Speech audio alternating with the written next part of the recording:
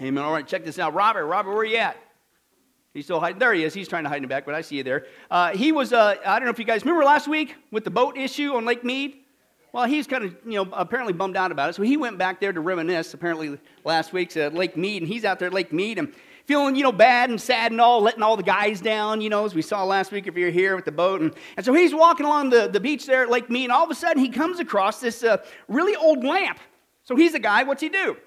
He picks that thing up, he picks it up, and he rubs it, and sure enough, Tom, that's right, out pops this genie. And the genie, he goes, all right, okay, all right, listen. Okay, he said, you released me from the lamp, blah, blah, blah, blah, blah. This is the 4th time this month. I'm getting a little sick and tired of all these wishes, so you can forget about 3. You only get 1 wish. Well, Robert, he's sitting there, and he's thinking for a while, and he says, okay, I'll tell you what. He said, I've always wanted to go to Hawaii, but I'm scared to fly, and I get really seasick. He says, could you build me a bridge to Hawaii so I could just drive over there to visit? The genie laughs. He says, are you crazy? Are you nuts? I mean, that's impossible. Think of the logistics of that. How would the supports ever reach the bottom of the Pacific? And think about how much concrete and how much steel. No, I'm sorry. You better think of another wish. So Robert says, okay. My wife, Carly, she always says that I don't care about her like I should, and I'm insensitive, she says. So here's what I wish. I wish I could understand women. How they feel inside and what they're thinking and when they give me the silent treatment and know why they're crying and know what they really want when they say nothing. And, to really, truly make them happy. Stuff like that. That's what I want. And the genie looked at Robert and says, do you want that bridge 2 lanes or 4? Okay. Now, if you were here last week, that's called capturing my masculinity back, okay? And no, it's not toxic, as some would say. That was rough last week, but I got it out there. Guys, our time to shine. Woo-hoo. It's tempted to close in prayer, but hopefully I'm going to make a point out of that. But anyway, how many of you guys would agree that, listen, hey, like it, lump it, leave it or not, a genie, as cool as that would be, that's not reality. A genie's not going to just, bang, appear on the scene and fix all of our problems in life, right? Okay, now here's the problem, folks. Many times I see that we in the American church, we're doing the same thing. We are in a desperate situation in our country, and yet we're acting like that. Well, somehow, some way, someday, somebody around is going to find this genie of a solution and bang, fix everything, when the whole time we're the solution. The church of Jesus Christ, Christ in us, is the solution. Okay, we don't need a genie, we need God. And as Christians, we're the answer in Christ. We need to proclaim God's holy word, His holy gospel, back it up with our holy lives, and guess what? Boom, people get saved, revival busts out. That's what we need. We don't need a genie. We need to get back to God's word. Amen? Now the problem with what we've been seeing, we're walking around acting like practical atheists. We act like God's not even part of the equation. As we've been seeing, this not only detrimental in our walk with God, it keeps other people from believing in God. So to avoid this irony of you and I as Christians living like these practical atheists by not knowing who God is, we're going to continue our study on the character of God. Now, we've already seen the first thing about God. He's what? Hello, He's real. We're here for a real reason. The second thing, He's what? Jesus died on the cross for a dry, stale, boring, man-made religion, because we need another religion on the planet. That'll fix it all. No, He died for a personal, loving, beautiful, intimate, bride-like relationship. Isn't that awesome? Before we get to heaven, we are walking every day in intimacy with the Creator of the universe. And if that's old for you, you need to repent. Third thing we saw, hello, God's what? He is wise. He knows everything. Why would we listen to man, our friends, society? Man, God, no, He never gets it wrong. Go back to His word. He'll never steer you wrong. The fourth thing we saw, He is what? He is sovereign. He's controlling all things, and He works all things together for good for those who love Him. Do you love Him? Then that's a promise that He will work even the hard times together for good. The fifth thing we saw is He is what? He is powerful. God can save anybody He wants. He can solve any problem He wants. He's just, there's nothing He cannot do, except, of course, sin. That was the trick question. Remember that? And then the last 4 times we saw, speaking of God being on the throne, He is what? He is not just holy. He is holy. He is holy. He is holy. It's the only attribute in Scripture about God mentioned 3 times for emphasis. And so we saw if we're going to understand the holiness of God, let's, number 1, stop creating an idol ourselves and go back to what He says He is. Let's go back to the Holy Word of God. And then when you're in the Holy Word of God, you see the reaction of people when they encounter God's holiness. The removal of people. God has a 0 tolerance of sin. And the last 2 times we've been seeing God's reminders for people. We already saw with the reminder of the traveling tabernacle. Remember that? Okay? And now we saw last week the second reminder, and that's in the Ten Commandments. The Ten Commandments were not merely just a mode of behavior, okay? They were to reveal our need of a Savior. It's God's x-ray into our heart to get us to admit what He already knows. All have sinned and fall short of His glory. We deserve to die and go to hell. But here's the good news. If you would just admit that, own up to what He's revealing to you, I can't even keep these 10 things. He's giving you the solution. Even I finally got you to admit it. Now will you check in for surgery, a heart surgery? My son Jesus Christ, the great physician, He's here to save you. Would you let Him save you? He'll save you, okay? Just save you, okay? And that's what we've been seeing is the whole point. And there we saw the first 2 acid tests, if you will, x-rays into our heart, God trying to get us to admit that issue. And that was the first 2 commandments. Don't worship other gods. Don't worship idols, okay? And that's what God is showing us in these commandments. He is holy. We are not. We can't even keep 2 out of 10, and we're still going. We're in a heap of trouble, okay? And again, we need Jesus. That's the whole point. I'll say it again. The 10 Commandments were not merely just a mode of behavior, right? They were to reveal our need of a Savior. The commandments are holy, as Paul says. They're right. They're just. What's the problem? We can't keep them. Paul says that we began last week, they are to drive us to the need of a Savior, okay? God's trying to get us to own up to it. But that's just 2. The Bible says there's 10. For those of you hooked on math, what does that mean? There's 8 more to go. That's right, Bobby, and you are hooked on math. The third commandment is this. Hey, prove to God you're holy. You can get to heaven just by your own. Oh, you're just like Him. You're worthy to get there. You don't need Jesus. Don't ever use His name in vain. Oh, boy. What is going on with that? Well, let's go back to the commandments. Don't take my word for it. Let's listen to God. Open your Bibles to Exodus 20. Exodus 20. If you find Genesis, what do? Hang it right. Exodus 20, verses 1 through 7. We'll take a look at the first 2, and then we'll grab the third one. What is God trying to teach us here in the 10 Commandments, okay? And isn't that funny? I mean, the word holy means without sin, right? So if you're going to get into heaven, a place without sin, then you got to be without sin. You got to be, but that's the problem. We can't do it. But that's the game we play. Well, at least I keep most of the 10 Commandments, or I believe in the commandments, or I got them on my wall. Don't I look spiritual, right? And all that stuff. And it's not, listen, it's not, you break one, you break them all. We can't keep any of them, right? But this is the game we play. Well, at least I don't use God's name. And once you get into what it really is, whew, boy, we're in trouble even on this one. But let's take a look there. As you turn, let's go ahead and let's stand as we read God's holy word. Exodus chapter 20, verse 1 through 7. Here's what God said. And God spoke. Who's speaking here? God speaking all these words, and here's what He says. I am the Lord your God who brought you out of Egypt, out of the land of slavery. So you, primary Jewish people, and certainly us today, are you glad through Jesus Christ, God gave you the great exodus? Through Jesus, He has led you out of sin and slavery and destruction. You were headed to hell. Now you're going to heaven. Are you thankful for that?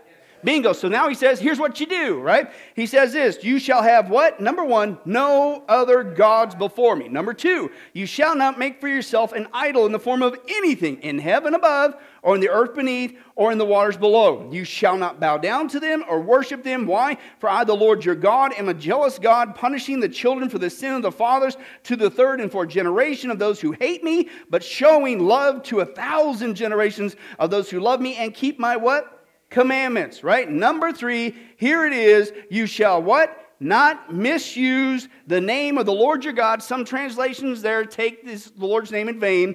Okay, why? Because the Lord will not hold anyone, how many?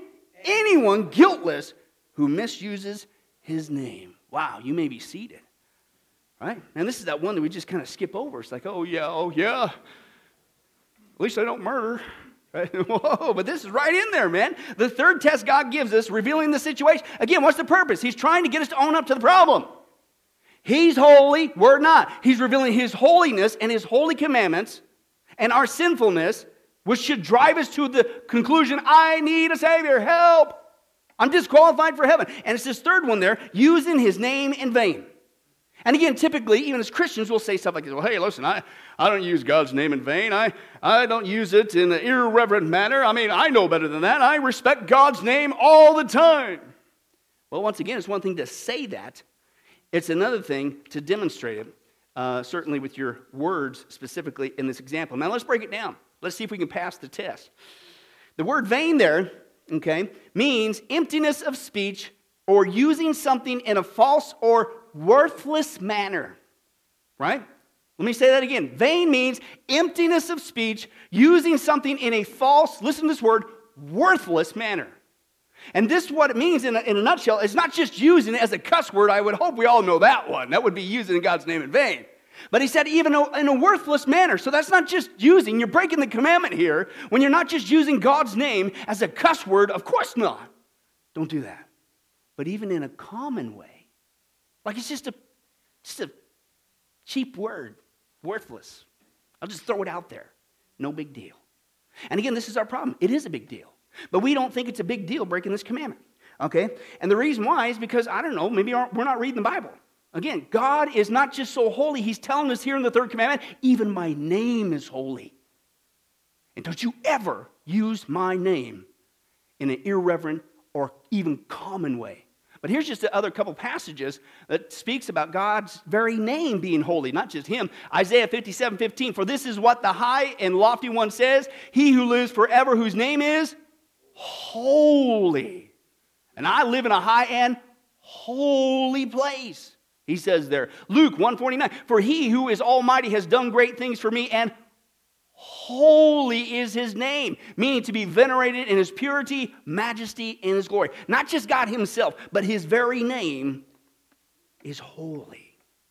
And when you understand this, you begin to realize why the Jewish people reacted and behaved the way they did, even when it came not just to God, but even when it came to God's holy name.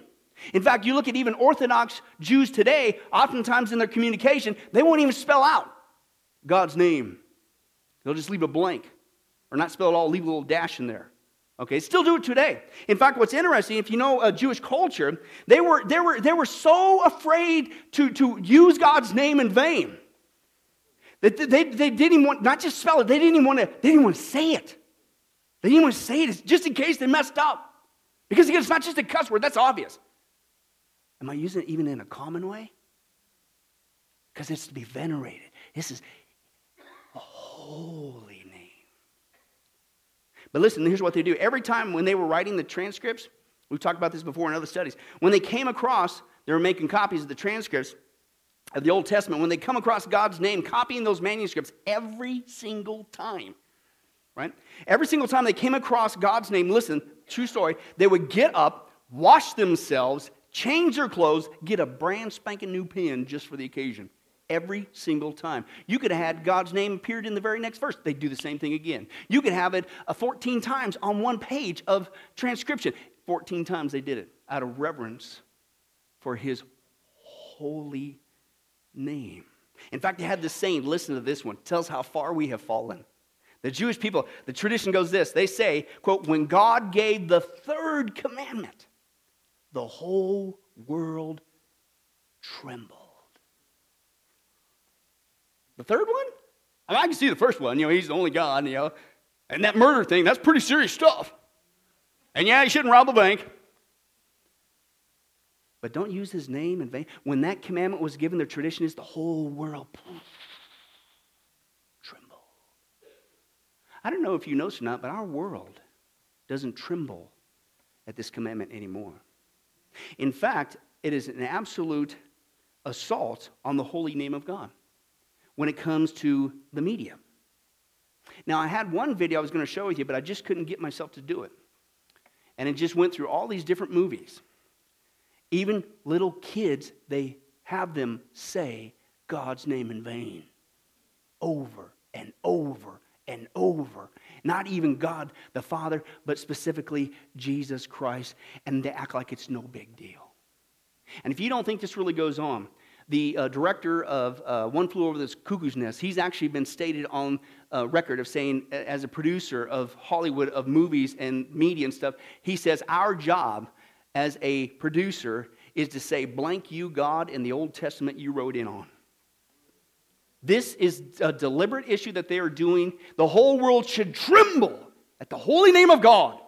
And Hollywood, in the face of God, is blaspheming it more and more and more blatantly every single year. In fact, we've seen this before, but let me give you an idea of just how bad Hollywood is towards the holy name of God in just one movie. Just one. Okay? Let's take a look at the facts there. Red. shall I do? Frankly, my dear, I don't give it.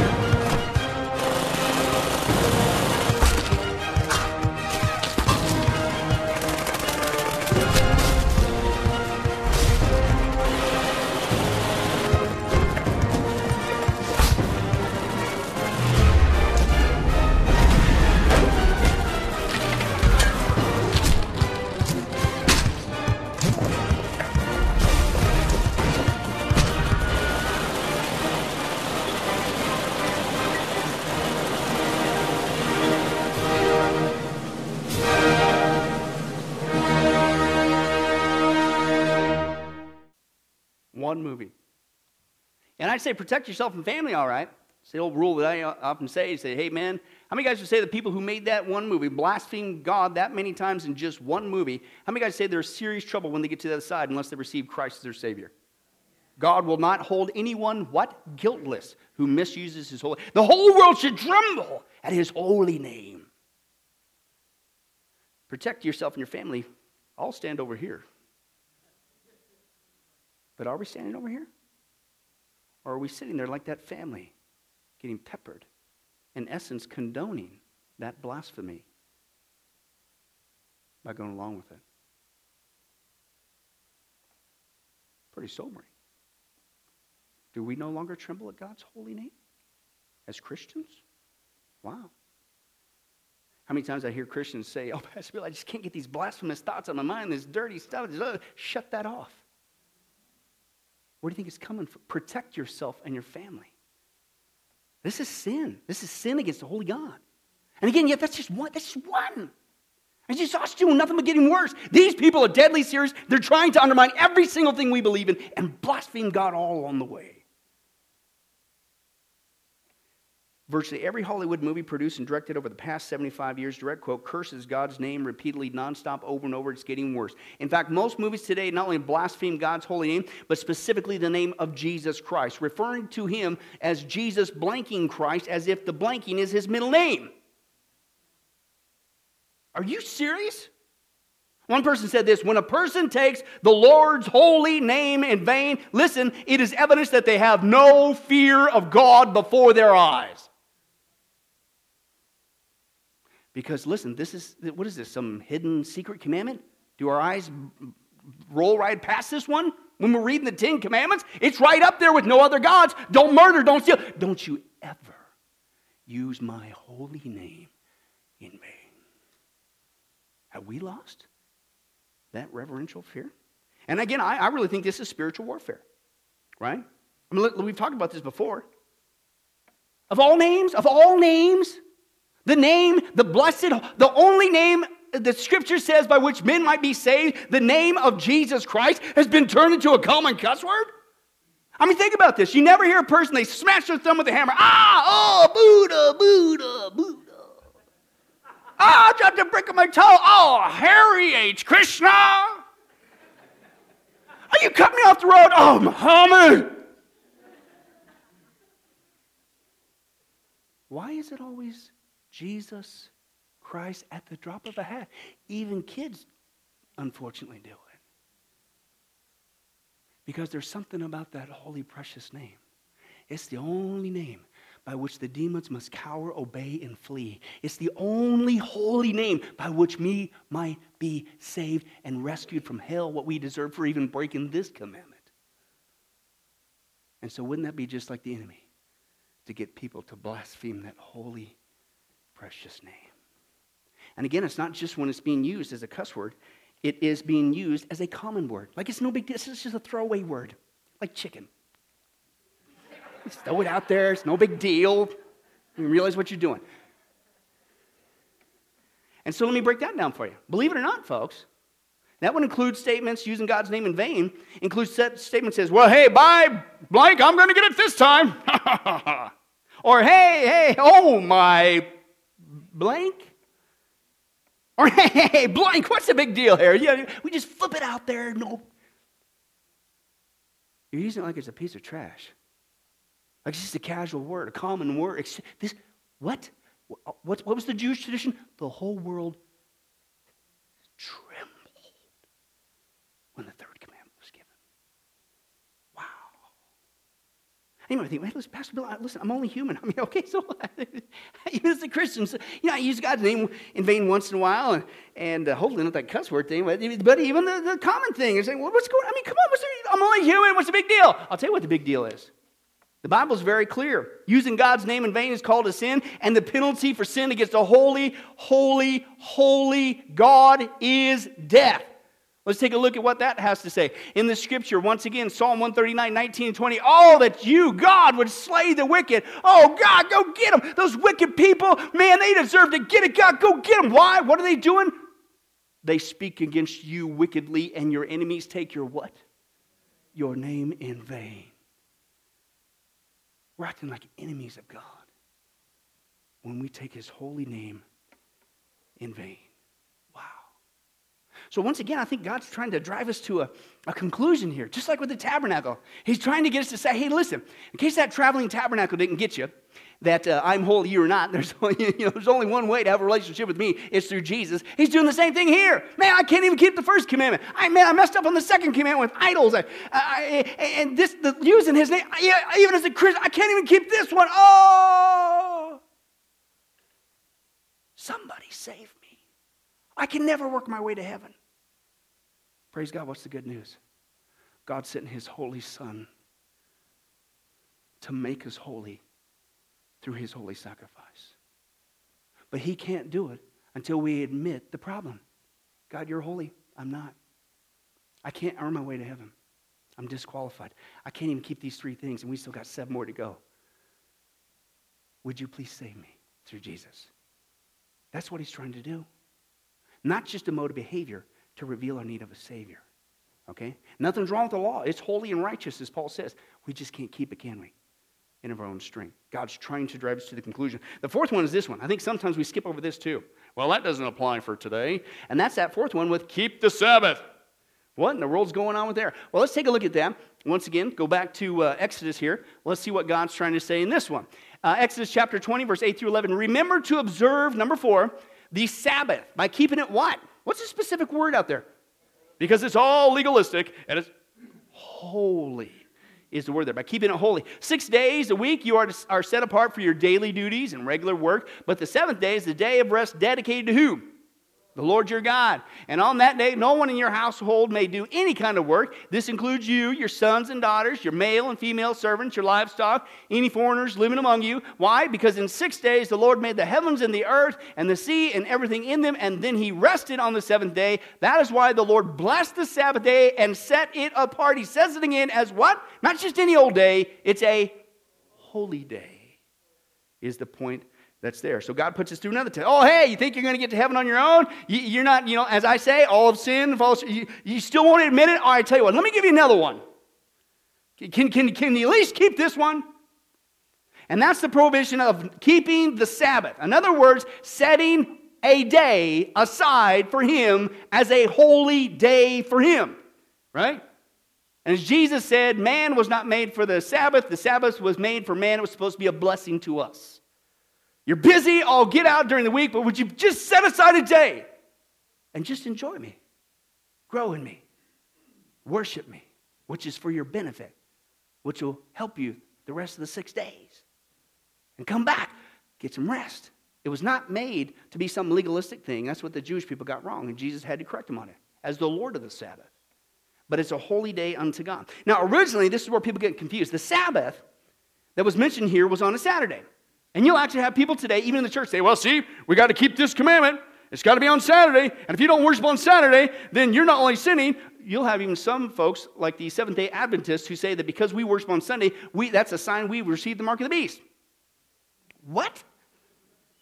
Originally, yes, it was Saturday on the Sabbath, but ever since Jesus Christ rose from the grave on Sunday, even in the Bible, we see that this is the holy day that we Christians set aside for God. And that's what we see in the Scripture. This is the scriptural pattern. That was the old covenant. Here's the new covenant. But we still keep, if you will, the command. Acts 20, verse 7, on the first day of the week. What was the first day of the week with the Jewish people? It was Sunday. Okay, we came together to break bread. Paul spoke to the people, and because he intended to leave the next day, he kept on talking till midnight. Don't ever complain that my sermons are long. Ever. That guy's preaching up a storm, man. Okay, that's just one. Here's that 1 Corinthians 16:2. On the what? First day of the week. You're not just studying God's word. Now what are you doing? Another thing we do on Sundays, right? They're giving. Each of you should set aside a sum of money in keeping with his income, saving it up, so that when I come, no collections will have to be made, Paul says. But you see there, the Christian traditions honoring the resurrection of Christ with the new covenant is that's why we go to church services on Sunday, not Saturday. But it's still, what's the principle of the Sabbath? One holy day. Oop, one finger. One holy day, right? And again, you might say, well, hey, Pastor Bailey, I'm here today, aren't I? Right? I'm keeping this, right? I'm here, and this is, I'm doing it, And folks, again, it's one thing to say, even as Christians, that we set aside a holy day for God, at least once a week. It's another thing to demonstrate it with your behavior. And believe it or not, I don't know if you guys realize this or not, but did you know this is not the first church I've ever pastored? I know, it's crazy.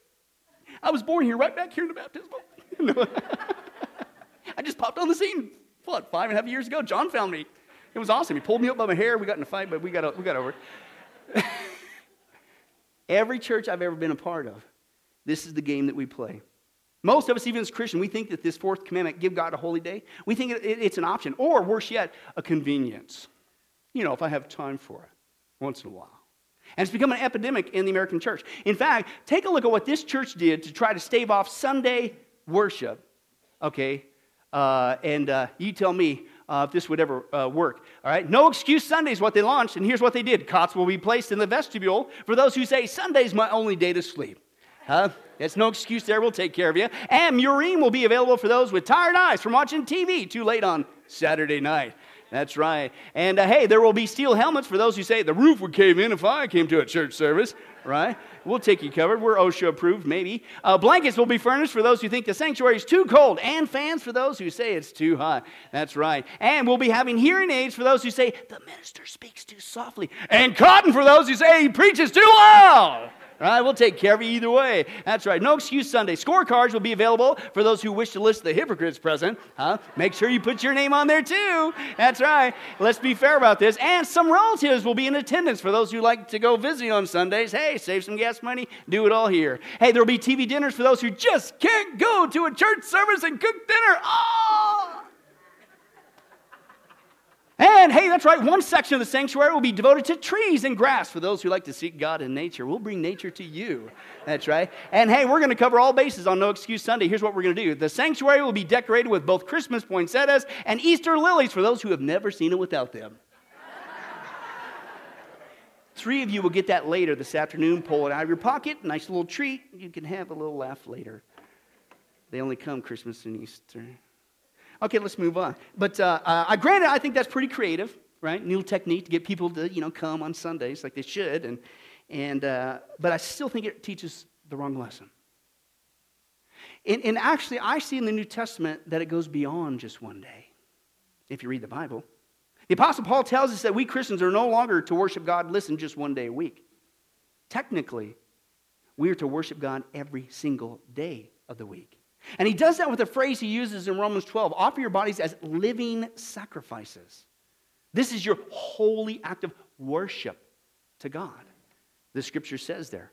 And so that means, listen, what on this commandment and what Paul is saying in the New Testament, listen, everywhere we should go, in essence, we should be God's traveling tabernacle. Remember that?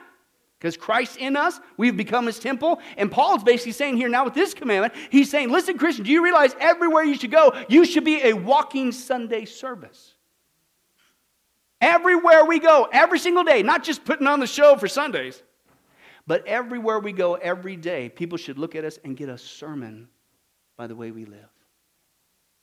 And that's why Paul says, listen, all these people say, it's got to be on Saturday, it's got to be this, or it's only one day. You're missing the whole point. And that's why Paul says, listen, don't get hung up on a particular day. You're to worship God at all times. In fact, that's why he even specifically says, don't get hung up on this, it's got to be Saturday, right? And this is what he says in Colossians chapter 2, verse 16 through 17. Therefore, do not let anyone judge you by what you eat or drink, Christian, or with regard to a religious festival, a new moon celebration, or a what? Sabbath day. And he's talking about Saturday worship. He said, that's not the point. Here's the point. These are a shadow of the things that were to come. The reality is found in who? Jesus Christ is the whole point. It's a shadow. What we really should be focusing on, we should be focusing on Jesus Christ. Now, as his traveling tabernacle, we are the walking Sunday perpetual church service wherever we go. That's what we're to do. Offer our bodies now every day, not just one day, for Jesus Christ. But what do we have today? I love the one guy that said this. Jesus Christ rose from the dead, but the American church can't even get out of bed. We're supposed to worship God 24 hours a day, but we can't even make it 1 hour a week. And again, you might think, well, Pastor Billy, I have a hard time. I'm so busy. There's so many important things going on. Really? Well, let me just dovetail what we had in the context with that last video I showed. You got no time to read the Bible. I got no time to instruct my kids in the ways of the Lord. And I got no time to praise my family. I got no time to go to church services. I'm so busy with what? You're so busy with that device that seduces you and says, look at me. Look at me. No. Look at me. And it steals away your time from God. Let's take a look. See if you can guess what that device is. Television. Look at me. Look at me. Look at me. Look at me. Look at me. Look at me. No, don't look over there. There's nothing to look at over there. Look at me. Look at me. Look at me. Are you looking at me? Is everybody looking at me? Do I have everyone's attention? Don't get the wrong idea. I'm not trying to take over your life. You need what? What do you need? What do you need? You need to what? Go to the bathroom? Fine. Get up. Go to the bathroom. Come back. Look at me. You need what? You need to get something to eat? Fine. Get up. Go to the kitchen. Get something to eat. Come back. Look at me. You need to what? Sleep? Fine. Get up. Go to bed. Go to sleep. Get up. Come back. Look at me. Okay, so we have an agreement. You will do what you absolutely have to do, and when you're done, you will come back and look at me. Don't worry about your schedule. I am here for you. I am here for you 24 hours a day, 7 days a week. I am here for you. I am here for you. You need me. I'm here. Fair and foul, thick and thin. I am here for you. I am here for you. People try to tell you I'm bad. You tell them that I am here for you. 24 hours a day, fair and foul, thick and thin. I am here for you. I am here for you. People try to tell you I'm bad. You know what it sounds like to me? Sour grapes. You see what I... No. Don't look over there. There's nothing to look at over there. Look at me. Look at me. Look at me. I've got stuff you wouldn't believe. Danger, sex, action, death, thrills, comedy, all here, all in the next 8 minutes. Can you believe it? You can't believe it. You can't believe it? It's unbelievable. You can't believe it because it's unbelievable. It's a miracle. Just keep looking at me. Just keep looking at me. Just keep looking at me. Look at me. Look at me. Look at me. Look at me. Look at me. Looks to me like the Look at Me device is working all too well. The average household combined watches almost 7 hours a day of TV. This is not counting cell phone. Have you ever, everywhere it goes, everybody's, thinking, well, are they praying? That looks spiritual, but oh no, it's a cell phone, right? That's not counting cell phones. It's not counting laptops. It's not counting computer usage. It's not counting tablets. None of that stuff. 7 hours combined of TV. The average child spends 1,680 minutes just watching TV. Again, that's not counting the other stuff. But you compare that to 38.5 minutes a week that he or she talks one-on-one with a parent. Who's instructing them? You don't have time to read God's word, you say. You don't have time to pray with your family, teach your family, and you can't even bring your family on an even semi-regular basis to Sunday's church service. Who's instructing? Who's your preacher? Who's your teacher? Is it God? Wow. But you mean, hey, listen, Pastor, I'm only human. Okay, surely not worshiping God consistently, at least one day a week, even though the issue is it's every day we should be worshiping Him as a living sacrifice. I mean, it's not that big of a deal, really. Folks, you need to go back to the principle of the Sabbath. The Bible says not worshiping God like He deserves is called a sin. And what you deserve for that sin is called you deserve to die for impugning His holiness. I didn't say that. He did. Listen to this. This is what we see in Numbers 15, 32, and 36. One day, while the people of Israel were in the wilderness, they caught a man, gathering wood on the what? The Sabbath day. So what'd they say? Hey, come on, grab some chips too. So the whole community took the man outside the camp and stoned him to death just as the Lord had commanded Moses. I'd say God takes this pretty serious. But again, what's the message here? What's God trying to teach us? Listen, come on! All right, so you couldn't keep the first one, worshiping me only. I told you not to bow down to idols. You still blew that. I can't believe you're blaspheming my holy name as either a cuss word or as a common word. But come on, can you just give me one day? We can't even do that. Anybody starting to feel obliterated, blown away? And that's what he's doing. He's trying to get us this thing out of our head. How many times have you heard people say, well, at least I'm 51% good and 49%? The entrance to heaven is holiness 100% without sin. I can't even keep this one. I can't even give God one day. Help. The Ten Commandments were not merely a mode of behavior. They were to reveal our need of a Savior. I need somebody to save me from this predicament. I wonder who that is. Jesus, all right? The fifth one, the final one we're going to deal with today, that God's trying to remind us He is holy. We are not. We're in a heap of trouble. We need somebody to save us. We can't even keep this one. You shall what? Honor your parents. Huh? Woo! This is exciting. And good thing that only applies to teenagers. Is the sound that you make when that's sarcasm once again. But let's take a look at that commandment, all right? Okay, fine. You can't keep the first four? How about this one? Prove to me you're worthy to get to heaven all by yourself. Here's what you do. Exodus 20:12. Honor your father and mother. Well, why? What's the big deal with that? Well, listen, then God says you will live a long, full life in the land the Lord your God will give you.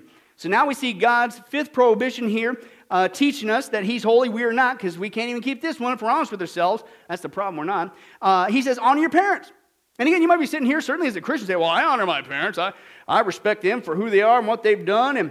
And in fact, how many guys actually really started to honor your parents when you turned 21, you finally got out on your own, you had to pay for everything, and you were starving to death? Mom and Dad weren't so dumb, were they? That's what happened to me. I wasn't even saved yet.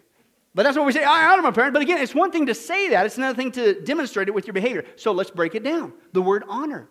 The word honor means this. Listen, parents, you'll like this one. To glorify. To consider great. Listen, to be rich towards. Huh? That's what it means to honor your parents. To glorify, to consider great, to be rich towards. And again, I think that's the problem. Most people think it's not that big a deal. Or they think it only applies to adolescents. And let me just, as a little side note here, right? I'm not saying that you condone bad parenting. Can we just cut to the chase on this one? Because frankly, sometimes parents don't do things right. So as a child of a parent, I'm not saying you roll over and condone, right? Some children don't even know their parent. But two wrongs don't make a right. And God is the Father of us all. And even as a child, you have the ability to go to our Holy Father, still do what is right, and He'll bless you for it. And can I tell you something? God knows how to spank your parents. But it ain't going to happen if you start doing eye for an eye, tooth for tooth. So mom and dad, get out of the line. You still do what is right. God will take care of them, one way or another. Two wrongs don't make a right. But again, I think the other issue that's going on here is some people think, well, that's just, boy, did I ever share that commandment when I had my kids. As if it's only for them. Are you kidding me? It applies to us as adults. This is a command for your whole life, that you have your parents on earth. And I didn't say that, Jesus did, okay? In fact, He ripped into the Pharisees when they refused to do it, right? For their grown adult parents. Matthew 15, 3, 4, 5, and 6, Jesus answered, why do you disobey God and follow your own teaching? Didn't God command you to respect your father and mother? But here's what you do. You let people get by without helping their parents when they should. Is this any way to show respect to your parents? You ignore God's commands in order to follow your own teaching. He's talking to adults, not teenagers, not kids. And again, Jesus declares in this statement, it applies to even the adult years, okay? And I really think that he's trying to warn us, one, that there's a principle in Scripture. How many guys learn, even the unfortunate way, whether you want to admit it or not, kids are copycats? How many guys remember that your kids have a way of, when they get out in public, they reveal what you've been doing in private at your house? You know? With those words or that behavior, right? Okay? You reap what you sow. See, you're parenting. You're modeling. And I think there's a danger when we don't set the example, even as adults, with our parents and realize our kids are watching. What example are we setting for them? Because they're copycats. They'll copy that too. All-time favorite illustration of this. Listen to this. There was once an old man whose hands trembled when he ate. And because of this, he clattered the silverware, and he missed his mouth with a spoon, and he dribbled food on the tablecloth. And now he lived with his married son because he had nowhere else to live. But his son's wife, she didn't like the arrangement. And so one day she said, listen, I can't have this. This interferes with my right to happiness. So she and her husband took the old man gently but firmly by the arm, and led him to the corner of the kitchen. And there they sat him on a stool and gave him his food in an earthenware bowl. So from then on, he always ate in the corner. But one day his hands trembled more than usual, and this time the earthenware bowl fell and it busted. So the daughter-in-law barks out, if you're going to act like a pig, you need to eat out of a trough. So listen, they actually made the old man a little wooden trough, and from then on he got his meals in that.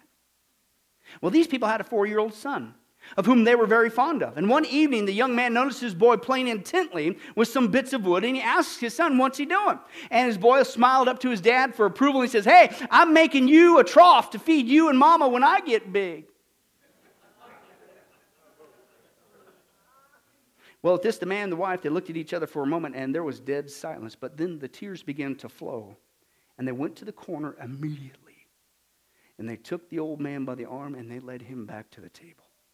And from then on, they sat him in a comfortable chair, gave him his food on a real plate, and never once scolded him when he continued to clatter and spill and break things. How many guys would say that couple learned a powerful lesson in the nick of time with how you treat your parents?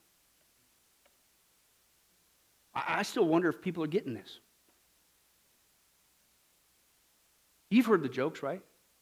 Hey, you better be nice to your kids because they're the ones picking out your nursing home. Did you ever stop to think that maybe God doesn't want you to pick your parents out of a nursing home? Maybe he wants you to honor them unto death and bring them into your home. My father paid out of his own pocket, built with his own hands, a huge, very nice addition to his house so that my grandmother, his mom, could spend the last 7 years of her life and die with family. My in-laws have completely sacrificed every last bit of their retirement years. They bought this big giant motorhome. They were going to tour the country, never got to do it. Because both sets of parents came down with Alzheimer's and they needed constant care. But they brought him into the home. What comes around goes around. Listen, whether you realize it or not, your behavior today might be building your trough for tomorrow. I'm not saying parents are perfect because we are not, I'm not. But 2 wrongs don't make it right. God will take care of the situation. And again, I realize there's some circumstances where a nursing home might be necessary. But come on, let's be honest. People are way too quick to move to that solution. Why? Because listen, we are sacrificing our parents on the altar of personal convenience, just like the Pharisees. And that's why not honoring your parents is called a sin. And the penalty for sin is called death. I didn't say that. Jesus did. Let's go back to that context when he called them out on the carpet. Right? Back to Matthew 15, now verse 4. For God commanded, honor your father and your mother, and he who curses or reviles or speaks evil or abuses or treats improperly his father or mother, what? Let him surely come to his end by death. Jesus. Why? Because that's the fifth holy commandment from God. It's not an option. It's a commandment from God, just like you better not murder, you better not worship other gods. And again, you put it this way, it's like, wow. I think I'm starting to get what God's trying to teach me here. I'm doomed. I'm only halfway there out of 10. He could have given me 1,000. He just gave me 10 things. I mean, he already knows. God knows everything. But I refuse to admit it, that all of sin and fall short of this glory of God. The wages of sin is death. I deserve to die and go to hell. I can't even keep these 5. I don't worship only God. I have worship idols. I've actually used his name in a common way. I can't even give him one holy day. I don't treat my parents like I should. I need a Savior. Help! Who could save me? Jesus. Do you see what he's doing? The commandments are holy, right, and just, and we still need to abide. But it's not a means to get your way to heaven, because you can't. They're to reveal our inability to get there, and we need a Savior. They should drive us to Christ. Folks, if you're too busy to keep God's commands, you're too busy. Think of every one of these 5 commandments so far. What's some of the biggest rationale and excuses we come up with? I don't have time. I don't have time. I don't have time to worship God. Or we got time for those idols, though. Well, I don't have time to keep his word in my mind, so I'm never tempted to use it in his name. I ain't got time to give him a holy day. I ain't got time to take care of my parents. I ain't got time. If you're too busy to keep God's commands and worship him like he deserves, honor his holy name, show up for church services, take care of your parents, you're too busy. And it might be a sign that you're under Satan's yoke. At least once a year, I think it's been almost 2 years. I let it slide last year. I love sharing this video. Because every time, it only fits the context of what we just shared, but every time when we see it, I'll never do that again, Pastor Billy. So for those of you who recognize this and said that, how are you doing it since the last time you said that? Satan's yoke. Let's see what he's really doing, keeping us away from God.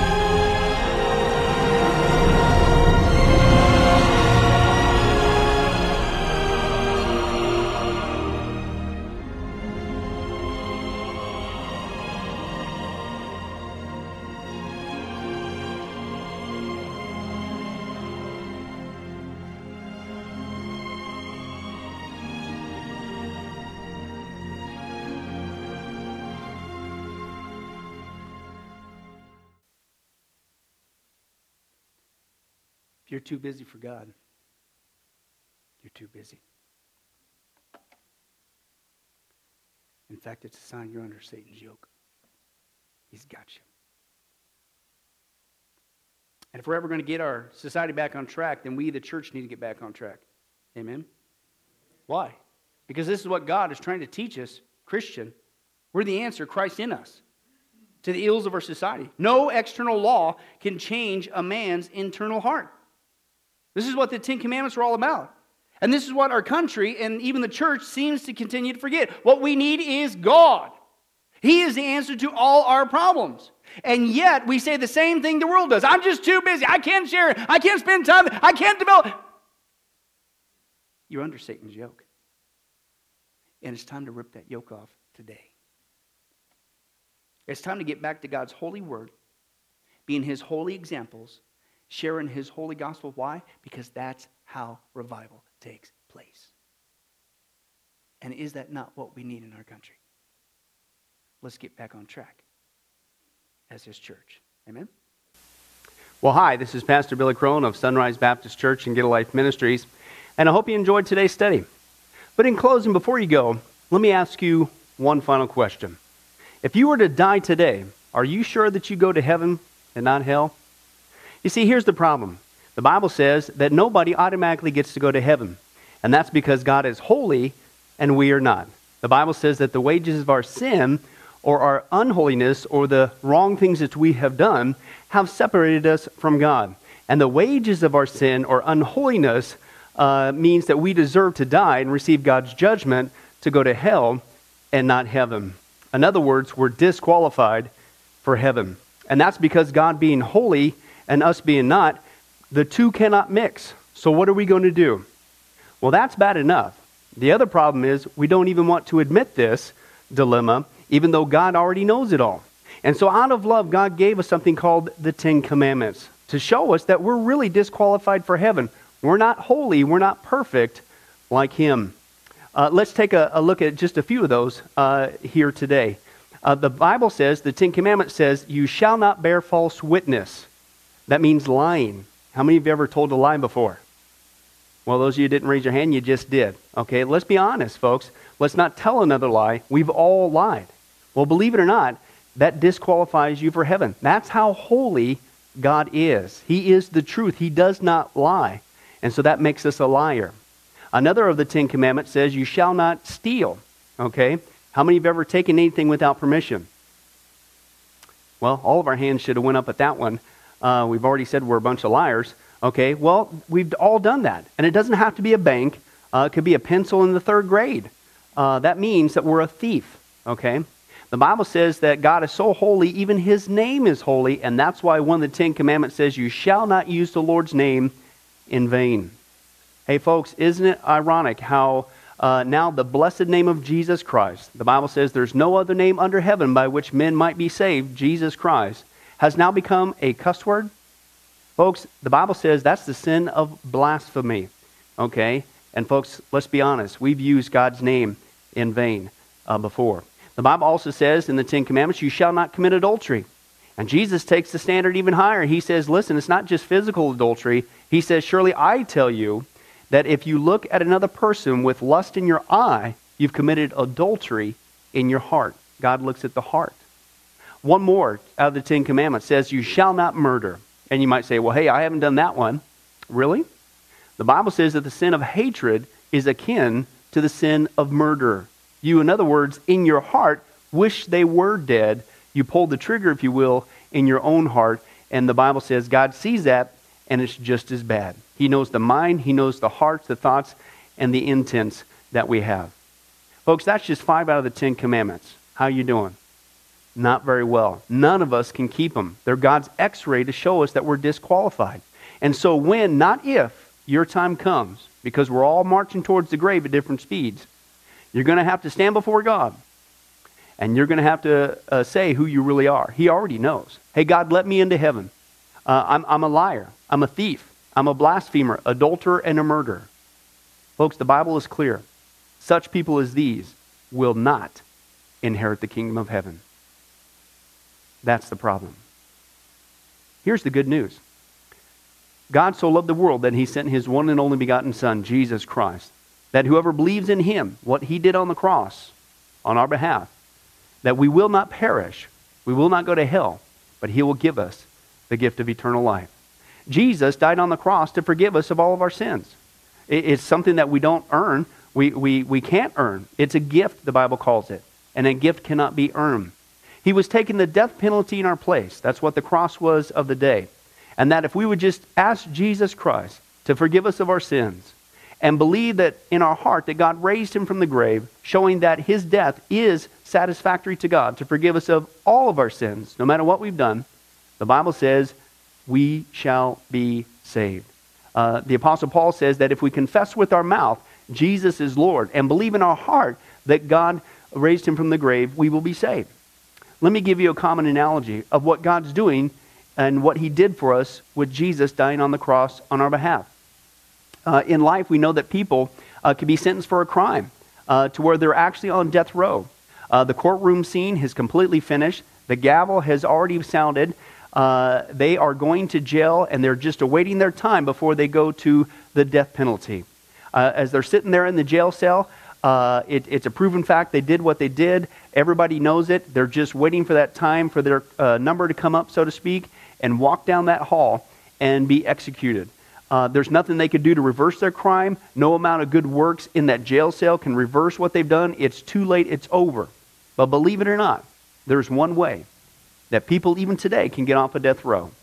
And that's if the one in authority, the governor, if he were to, out of mercy and kindness, nothing that the person did, because they don't earn it and they don't deserve it, and they can't earn it, if he would grant them what's called a pardon, out of the kindness of his heart, he has the authority to grant them a pardon and absolve them completely of their crimes against the state. And did you know that there's actually been people that this has happened to, that the governor, out of mercy, has granted them a pardon as a gift, and they've gone down to the jail cell and handed that person, extended it through the bars, here, I'm granting you a pardon. If you would just receive it, you can go free right now. And did you know that there's actually been people who've said, no, I don't want your pardon. And so what happened is, of their own doing, even though they had a way out, they still had to go to the death penalty. Folks, can I tell you something? That's what God did for us with Jesus dying on the cross. He sent his Son to take the death penalty in our place. God, has the authority to grant us through Jesus a complete pardon. And every day that you're still alive, God is extending to you spiritually this pardon. But a pardon does you no good unless you reach out and receive it by faith. Won't you do that today? Won't you call upon the name of Jesus Christ? Ask him to forgive you of all of your sins, to trust in his work on the cross to pardon us from all of our crimes, our sins against God. God loves you. He wants a relationship with you. But there's only one way to heaven. It's Jesus. There's only one way to get off a death row. It's through the cross of Jesus Christ. Won't you do that right now? Well, this has been Pastor Billy Crone of Sunrise Baptist Church and Get a Life Ministries. And if there's anything that we can do for you, please don't hesitate to contact us. Our number, our information will come up here on the screen shortly. And if there's anything we could do for you, please don't hesitate to let us know. Thank you for joining us. And remember, I hope to see you in heaven. God bless.